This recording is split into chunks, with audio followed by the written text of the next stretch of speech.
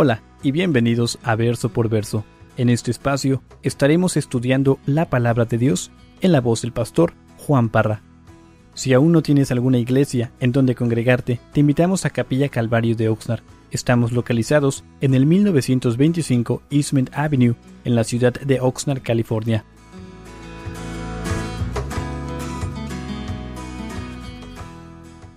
En este Evangelio, según San Mateo, capítulo 20. Hermanos, Jesús nos ha enseñado en este Evangelio, según San Mateo, de que hay un costo en seguirle. Si tú eres cristiano, si eres un hijo de Dios, te va a costar algo. No es un camino fácil. Pero también hemos visto de que el seguir a Jesús tiene sus recompensas. No solamente tiene aflicción, duelo, tiene sus recompensas. Y vimos de que sus discípulos estuvieron dispuestos a dejarlo todo. Dejaron sus familias, sus negocios, para seguir al Maestro de Galilea. Es algo hermoso. Es algo que nos debe impulsar a nosotros, estar dispuestos a dejarlo todo para seguir al Maestro. Pero de igual manera vimos, hermanos, de que hay personas que no están dispuestas a dejarlo todo. Aún siguen abrazadas de esas cosas que controlan sus vidas. No están dispuestos a dejar esas cosas que los tienen esclavizados, controlados, para seguir a aquel que les puede dar libertad, pero que también les puede dar vida. Y como Marcos lo dijo no sé cuántas veces antes de pasar, hermanos, Dios es bueno con nosotros. Dios es tan bueno con nosotros. Aprendimos de que Dios, hermanos, Dios no nos recompensa de acuerdo a nuestros méritos, sino de acuerdo a su gracia. Realmente nosotros no merecemos nada, pero a Dios le place día tras día derramar sobre nosotros su gracia y su misericordia. Y hermanos, ahorita estamos repasando lo que hemos visto las últimas 3 semanas que hemos estudiado el libro de Mateo. Y de igual manera, Jesús nos exhorta a tener cuidado con los celos. Yo no sé cuántos de ustedes luchan con los celos, pero dentro de la casa de Dios, Dios quiere que sus hijos no tengan esa tentación. Bueno, que no tengan las tentaciones van a llegar, pero que no nos dejemos llevar por esas tentaciones del celos. Muchas enseñanzas bellas que nos ha enseñado Jesús. Jesús nos enseña a ser fiel, donde quiera que estemos, donde quiera que te tenga el Señor en esta tarde, séle fiel ahí. No importa la edad, es lo que vimos en nuestro último estudio. No importa la edad que tengas, el tiempo que tengas aquí dentro de la iglesia, si eres joven, si eres adulto, si eres un ancianito, no importa tu edad. Si son las 9 de la mañana, si es el mediodía, si son las 3 de la tarde, si son las 5 de la tarde, nunca es tarde. Sirve al Señor. Y hermanos, esta tarde antes de llegar aquí a la iglesia salía a comer con mi hijo y estaba viendo las noticias del día de hoy. Y hermanos, estaba leyendo sobre una mujer, Diana Niad, se llama esta mujer. Y este artículo que estaba leyendo compartía de la vida de esta mujer, de cómo ella a la edad de 8 años se paró a las orillas del mar. No dice si estaba en la Florida o si estaba en Cuba, pero dice que ella parada allí veía hacia una de dos, Cuba o la Florida. Y le preguntó a su mamá, ¿será posible poder nadar de aquí a allá? Y a la edad de 8 años le empezó a nacer esa visión, ese sueño de que algún día ella iba a nadar desde Cuba hasta la Florida, más de 100 millas. Y conforme el tiempo fue pasando, dice que lo intentó, fracasó, lo volvió a intentar, fracasó, lo volvió a intentar, fracasó. Y leía de que hace unos días, creo que el día de ayer, inició una vez más ese sueño que ella tenía. Y lleva 22 millas nadadas para nadar desde Cuba hasta la Florida. Y habla de cómo ella está luchando, está nadando. Y dice que ya le han picado la aguamala, jellyfish, en la cara, en el cuerpo, más sin embargo, ella sigue nadando. Le faltan otras 80 y tantas millas para llegar. Su edad tiene 62 años. 62 años. Y después, al final de este artículo, ella empieza a compartir su corazón. Y dice, cuando yo llegue a la Florida, dice, cuando pise la arena de la Florida, yo quiero que estén ahí los de las noticias y quiero que me estén tomando video. Y yo quiero que todos los ancianitos, los millones de ancianitos sobre la faz de la tierra, dice, los millones de ancianitos, cuando me vean parada ahí en la playa, yo quiero que ellos sean motivados y que crean en su corazón que aún no es tarde para realizar esos sueños que hay en tu vida. Dice, para aquel ancianito que quiera escribir un libro, que diga, tío, que todavía es tiempo. Para aquel ancianito que quiere ir a la África y ayudar a los pobres, aún es tiempo. Nunca es tarde, hermanos. Nunca es tarde para servir al Señor. Ella finaliza y dice, no es demasiado tarde, aún puedo vivir mis sueños. Hermanos, aún podemos vivir nuestros sueños. en el reino de Dios. Algo increíble. Pero hermanos, Jesús nos enseñó algo muy importante y quiero que veamos una vez más esto. Jesús nos ha enseñado que la grandeza en el reino de Dios no viene por autoridad, no viene a través del dominio, sino que viene a través del servicio. Viene a través del servicio. Y hermanos, recuerden de que en medio de esta enseñanza que Jesús les está dando a sus discípulos, Jesús les recuerda de algo. Les recuerda de su muerte. Y les dice a sus discípulos una vez más que Él va hacia Jerusalén con un propósito, el propósito de dar su vida. Y por primera vez les dice cómo va a morir. Yo no sé, alguien aquí si me puede decir cómo va a morir cuando la muerte llegue a tu vida. Jesús sí sabía cómo iba a morir. Y les dice a sus discípulos, yo voy a morir colgado en un madero por toda la humanidad. Y después de esta declaración, traten de entender esto, hermanos.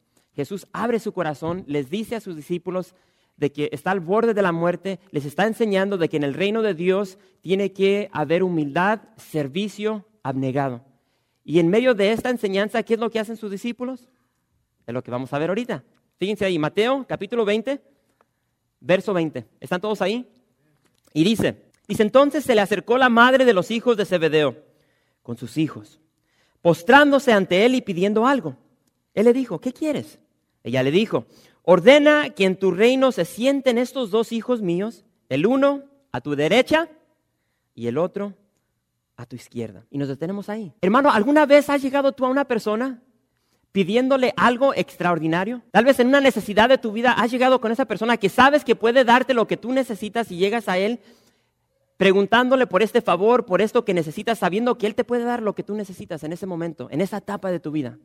Hermanos, aquí es lo que estamos viendo aquí. Recordemos que Jesús en el capítulo 19 había mencionado sobre recompensas en el cielo, había mencionado de que iba a haber tronos. Entonces aquí llega la madre de los hijos de Zebedeo. Su nombre, Salomé. Y Salomé, madre de Jacobo y Juan, llega con esta petición a Jesús. Y hermanos, tenemos que entender algo para encontrarle el sabor a la historia. Salomé era, escuchen, era hermana de María, tan siquiera así se cree. Era hermana de María, madre de Jesús. En otras palabras, Salomé era tía de nuestro Señor Jesucristo. Jacobo, Juan, primos. Y Salomé llega y le dice, en mis palabras, mira, mijo, no seas mala onda. Aquí tienes a estos dos tus primos. Cuando estés en el cielo, permíteles que se sienten, uno a tu derecha, el otro a tu izquierda. ¿Habrá favoritismo aquí? Y es lo que estamos viendo aquí, hermanos. Ella le está pidiendo a Jesús los lugares más prominentes, más prestigiosos en el reino de Dios. ¿Y qué es lo que contesta Jesús? Bueno, fíjense lo que dice ahí, verso 22.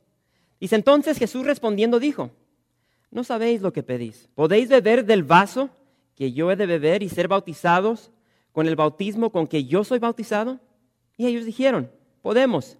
Él les dijo, a la verdad, de mi vaso beberéis y con el bautismo con que yo soy bautizado seréis bautizados.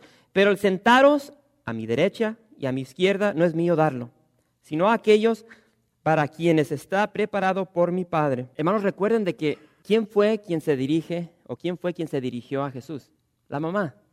Pero aquí podemos ver de que Jesús está respondiendo de tal manera que todos pueden oír. Y estos discípulos, Jacobo y Juan, ellos pensaban, ellos creían que estaban listos, preparados para beber del vaso de Jesús. Ellos creían que estaban listos para ser bautizados con el bautismo que nuestro Señor Jesucristo iba a ser bautizado. Yo no sé cuántos de ustedes han hecho una petición en sus oraciones y con el pasar del tiempo se dieron cuenta que esa era una petición muy tonta. Hermanos, estos discípulos, esta madre, no saben lo que están pidiendo.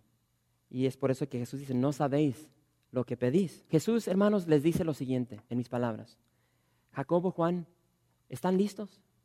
¿Están preparados para pagar el costo que se necesita para seguirme? ¿Estás listo tú, hermano, hermana? ¿Estás listo para pagar lo que se necesita para seguir a la persona de Jesús? Y hermanos, lo cierto es de que cualquier puesto en el reino de Dios te va a costar caro. Es necesario morir a uno mismo para que Cristo pueda vivir en nosotros. Y muchas personas no están dispuestos ni listos para hacer eso. La copa del bautismo de la cual está hablando Jesús es su muerte, es la cruz. Y ellos no estaban listos. Más adelante vamos a ver de que se van a quedar dormidos en Getsemaní y en la madrugada cuando lleguen por Jesús, ellos van a huir, van a abandonar a su maestro y lo van a abandonar también en la cruz. Y vuelvo a repetir, estos discípulos no estaban listos. Y no va a ser hasta que ellos sean revestidos por el poder del Espíritu Santo que van a poder cumplir lo que están proclamando aquí. Y lo van a hacer. Hermanos, Jacobo va a ser el primer mártir de los discípulos. El apóstol Juan va a ser uno de los discípulos que va a sufrir más que ningún otro de los discípulos. Y realmente ellos, hermanos, van a ser bautizados, van a ser sumergidos en el dolor y la muerte del bautismo, tal como aquí lo estamos viendo. Pero no en este momento. Todavía falta. El punto clave es de que ellos siguen peleando posiciones. Ellos se siguen enfocando en el yo y no en los demás. Fíjense lo que dice el verso 24. Dice, cuando los 10 oyeron esto, se enojaron contra los 2 hermanos. Entonces Jesús, llamándolos, dijo, ¿sabéis que los gobernantes de las naciones se enseñorean de ellas y los que son grandes ejercen sobre ellas potestad? Mas entre vosotros no será así, sino que el que quiera hacerse grande entre vosotros será vuestro servidor, y el que quiera ser primero entre vosotros será vuestro siervo. Como el Hijo del Hombre no vino para ser servido, sino para servir, y para dar su vida en rescate por muchos. Hermanos, aquí vemos claramente de que Jesús se declaró públicamente delante de todos los discípulos. Resultado, aquí vemos de que se enojaron. Se enojaron con estos 2 hermanos, con estos 2 discípulos. Ahí creo que cabe ese refrán que tanto se usa dentro de la iglesia, esos no son hermanos, son primos. Y es lo que estamos viendo aquí. Los 10 están enojados con los 2. Por lo cual Jesús va a declarar una verdad muy importante para todo aquel que es ciudadano del reino de Dios.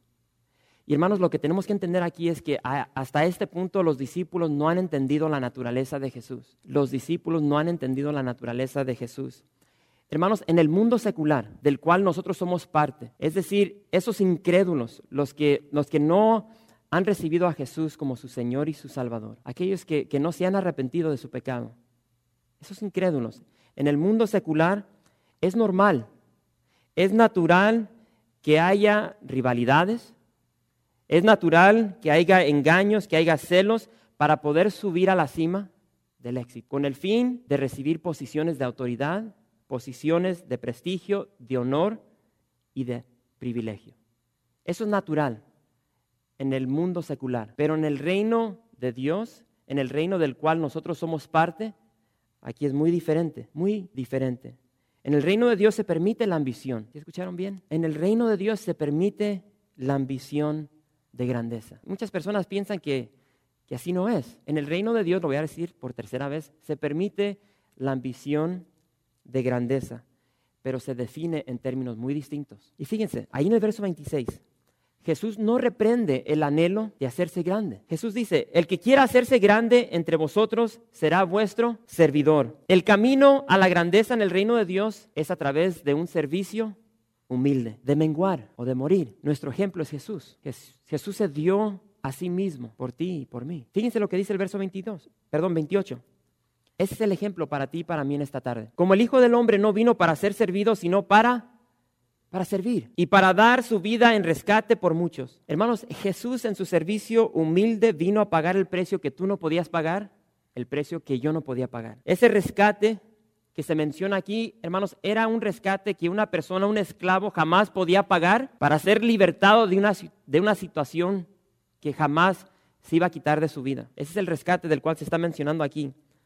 Y Jesús pagó el pago, una vez más, de nuestra muerte, por el cual nos trajo libertad de la esclavitud, del pecado que dominó nuestras vidas. Hermanos, yo no sé cuántos de ustedes se ponen a regresar o se ponen a pensar en el pasado cuando estábamos esclavizados por el pecado. Yo no sé cuántos de ustedes tenían vicios, cuando ese vicio te controlaba, dominaba tu vida, y el día de hoy ese vicio ya no existe en tu vida.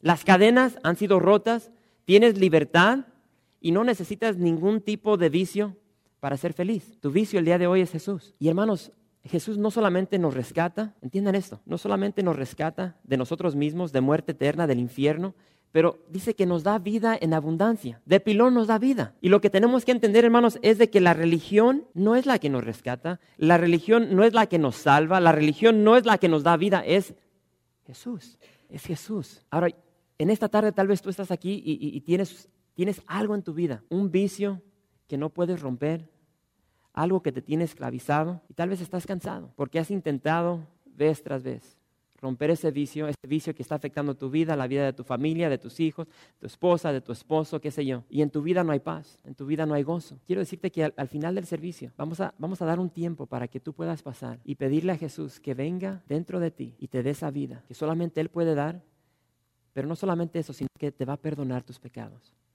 Puedes salirte en esta noche, en esta tarde, diferente de como entraste. Puedes salirte con la garantía de que tus pecados han sido perdonados. Y nadie puede hacer eso, solamente Dios. Y Jesús es Dios. Ahorita vamos a llegar ahí. Verso 29. Y ya vamos a terminar, hermanos. Verso 29. Al salir ellos de Jericó, les seguía una gran multitud. Y 2 ciegos que estaban sentados junto al camino, cuando oyeron que Jesús pasaba, clamaron diciendo: Señor, Hijo de David, ten misericordia de nosotros. Y la gente les reprendió para que callasen. Pero ellos clamaban más diciendo: Señor, Hijo de David, ten misericordia de nosotros. Y deteniéndose Jesús los llamó y les dijo: ¿qué queréis que os haga? Ellos le dijeron: Señor, que sean abiertos nuestros ojos. Entonces Jesús, compadecido, les tocó los ojos y enseguida recibieron la vista. Y le siguieron. Hermanos, vean la compasión de Jesús. Abraza esa compasión en esta tarde. Hermanos, a Jesús no le importó. Recuerden, Él va para Jerusalén. Él tiene una cita con la muerte, con una cruz. Y a Él no le importó. Dice aquí que a pesar de que la muerte estaba a la vuelta de la esquina, se detiene y tiene compasión por 2 ciegos. Y quiero decirte que Dios tiene compasión por ti. Solamente fija tu mirada en Jesús como lo hicieron estos 2 ciegos. Imagínate, ¿cómo es posible? 2 ciegos fijaron su mirada en Jesús. Estos ciegos vieron su necesidad. Hermano, ve la tuya en esta tarde. ¿Cuál es tu necesidad? Y lo cierto es de que en esta tarde te has puesto en un lugar eficaz, así como lo hicieron estos ciegos. Ellos se pusieron en un lugar donde iban a tener un encuentro con Jesús. Tú has hecho lo mismo, porque Jesús está aquí en esta tarde. Y yo te animo, te exhorto a hacer un lado en este momento todo lo que está corriendo por tu mente, todo pensamiento negativo que te está diciendo el enemigo que no vales nada, que nunca vas a cambiar, que esto no es posible, que es una mentira. Haz todo eso a un lado. No dejes que nada ni nadie te impida llegar a la persona de Jesús. Hermanos, estos ciegos clamaban a Jesús. No solamente clamaban, sino que lo hacían en medio de una multitud que se los estaba impidiendo y la gente los estaba callando y les gritaba que se callaran. Pero ¿qué hicieron? Clamaron aún más. Y quiero decirte que, hermana, tú nunca vas a molestar a Jesús. Y hay tantas personas que dicen: tío, que ya siento como que yo soy una carga para el Señor. Es una mentira. Nadie jamás será una carga para Dios. Él siempre está listo para recibirte. Estos ciegos, hermanos, querían ser sanados. No les importó la gente que estaba ahí. Y muchas veces llegamos a la iglesia y sabemos que hay una necesidad de nosotros y se hace una invitación para pasar, para recibir oración. Y muchas personas no pasan porque les da pena por los que están aquí. Yo te motivo que no te dé pena, no te detengas. Haz lo que hicieron estos ciegos. A pesar de que la gente estaba ahí impidiendo que ellos fueran con Jesús, a pesar de que les gritaban que se callaran, ellos se acercaron a Jesús. Clama con desesperación como si este fuese el último día de salvación para ti, tal como lo hicieron los ciegos. Dios quiere que le pidas. Él quiere escuchar tu voz.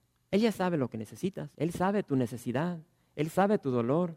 Él sabe tu aflicción. Pero hermanos, cuando nosotros clamamos a Él, cuando le pedimos, estamos demostrando una confianza y una dependencia en Él. Y ese clamor, esa oración es para beneficio de nosotros, no para el Señor. Porque Dios lo sabe todo. Jesús te pregunta en esta noche, a cada uno de los que estamos aquí, Jesús te dice: ¿qué quieres que yo te haga? Así como le dijo a estos ciegos: ¿qué queréis que os haga? ¿Cuál es tu necesidad? ¿Quieres perdón de tus pecados? ¿Quieres ser libertado de un vicio que tienes? ¿Será que tu cuerpo está quebrantado en este día y necesitas sanidad? ¿Cuál es tu necesidad? ¿Quieres dejar de ser mujeriego? ¿Quieres dejar de fornicar, de adulterar? ¿Cuál es ese vicio que te tiene encadenado? ¿Las drogas, el alcohol, la marihuana, la cocaína? ¿Qué te tiene viciado el día de hoy? Si tú quieres romper eso, haz lo que hicieron estos ciegos. Ven a Jesús. Él es el que tiene el poder para romper las cadenas del pecado. Solamente Jesús. Y Él te dice: ¿qué quieres que yo haga por ti en este día? Le voy a pedir a Marcos que pase. A los ancianos, pasen por favor. Hermanos, Cristo está aquí. Se los garantizo. No tengo la menor duda de que Cristo está aquí. Y Él sabe cómo entraste. Él sabe lo que tú estás pensando en este momento. Él sabe tu necesidad. Ahora, ¿qué vas a hacer? ¿Te vas a quedar sentado o vas a pasar a recibir al Dios de compasión? Al Dios que puede traer un cambio a tu vida. Es el único. Si estás buscando religión, la religión no sirve para nada. Pero Cristo da vista al ciego, sana al paralítico, le da el habla al mudo, levanta a los muertos. Y algo bien hermoso que hace Jesús. Él llena tu vida de propósito, de paz, de gozo. Tal vez llevas días de no tener gozo, de no sentir gozo en tu vida, de no sentir paz. ¿Cuándo fue la última noche que dormiste tranquilo? Jesús está aquí. Gracias por visitar calvariooxnard.org. En este sitio web podrás encontrar información fresca cada semana, como los servicios previamente grabados, los cuales están disponibles para ti para que los puedas escuchar en cualquier momento. Estamos seguros que este material será de gran edificación espiritual para tu vida y para tu familia. La visión de Capilla Calvario de Oxnard es ser como Jesús, aprendiendo y viviendo la palabra de Dios.